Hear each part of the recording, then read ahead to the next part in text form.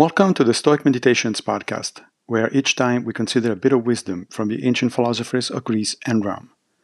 I am Massimo Pigliucci, a professor of philosophy at the City College of New York, and I will be your guide through this reading.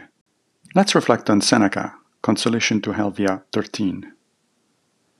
If virtue has once hardened your mind, it renders it impervious to blows from any quarter. If avarice, that greatest pest of the human race, has left it, you will not be troubled by ambition. If you regard the end of your days not as a punishment, but as an ordinance of nature, no fear of anything else will dare to enter the breast which has cast out the fear of death.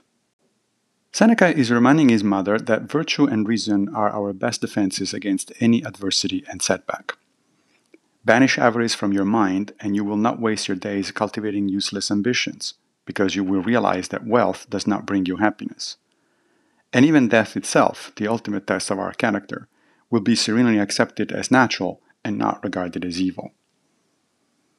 This, of course, is easier said than done, and in fact even Seneca writes elsewhere that he is far from being wise and keeps struggling with his own demons. But that, for the Stoic, is a life truly worth living, one we spend not in the pursuit of selfish interests, but in the cultivation of our own character.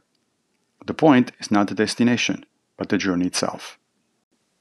Thank you for joining me for another Stoic meditation. I will be back with a new episode very soon, fate permitting.